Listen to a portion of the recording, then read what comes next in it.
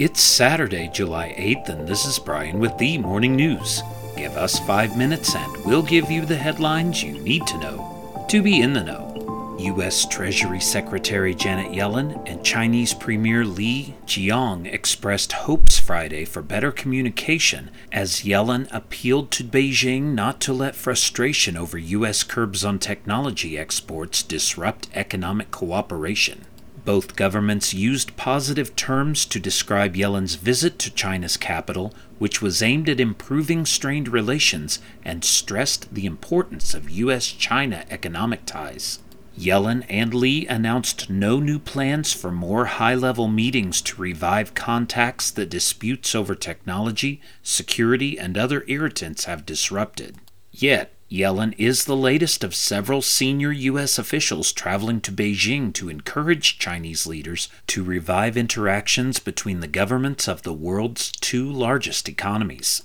In a one-hour meeting with China's number 2 leader, Yellen said Washington and Beijing have a duty to cooperate on issues that affect the world. She appealed for regular channels of communication and, more pointedly, for healthy economic competition, a reference to complaints that China is stepping up subsidies and market barriers to protect its companies.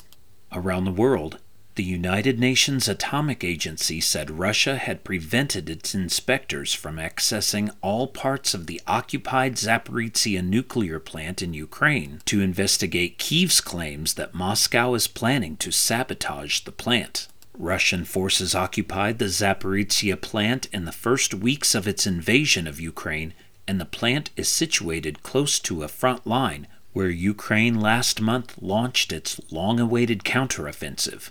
Before the war, the plant accounted for around 20% of Ukraine's electricity supply.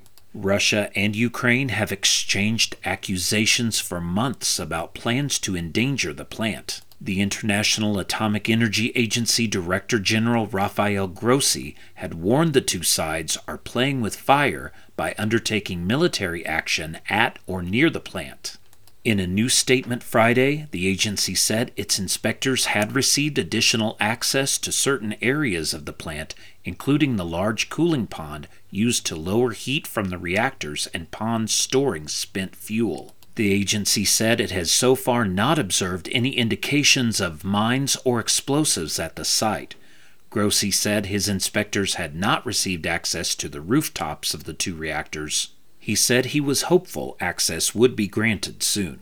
Elsewhere, Turkish President Recep Tayyip Erdogan expressed support early Saturday for Ukraine joining NATO, saying the war-torn country deserves to join the alliance.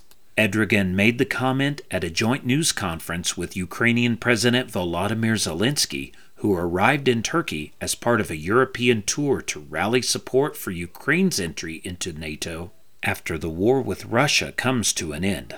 NATO leaders meeting in Vilnius, Lithuania next week are expected to reaffirm that Ukraine will join their alliance one day. Erdogan's support for Ukraine comes as Turkey has been holding off giving its final approval to Sweden joining NATO, saying Stockholm is not effectively cracking down on Kurdish militants and other groups that Ankara views as a threat to its security. Turkey's parliament ratified Finland's membership earlier this year after Ankara voiced satisfaction with its efforts to address Turkey's security concerns.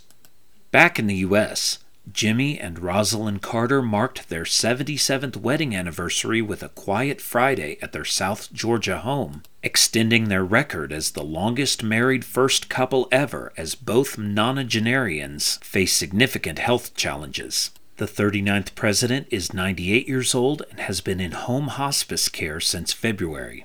The former First Lady is 95 and has dementia. The Carter family has not offered details of either Jimmy or Rosalind Carter's condition, but has said they both have enjoyed time with each other and a stream of family members, along with occasional visits from close friends in recent months. The Carters have been on the American and international stage together for over half a century. Now you know, and you're ready to go with the Morning News. Share this with a friend and subscribe to us wherever you listen to your favorite podcast. You can also sign up for our newsletter at themorningnews.com. Thank you for listening.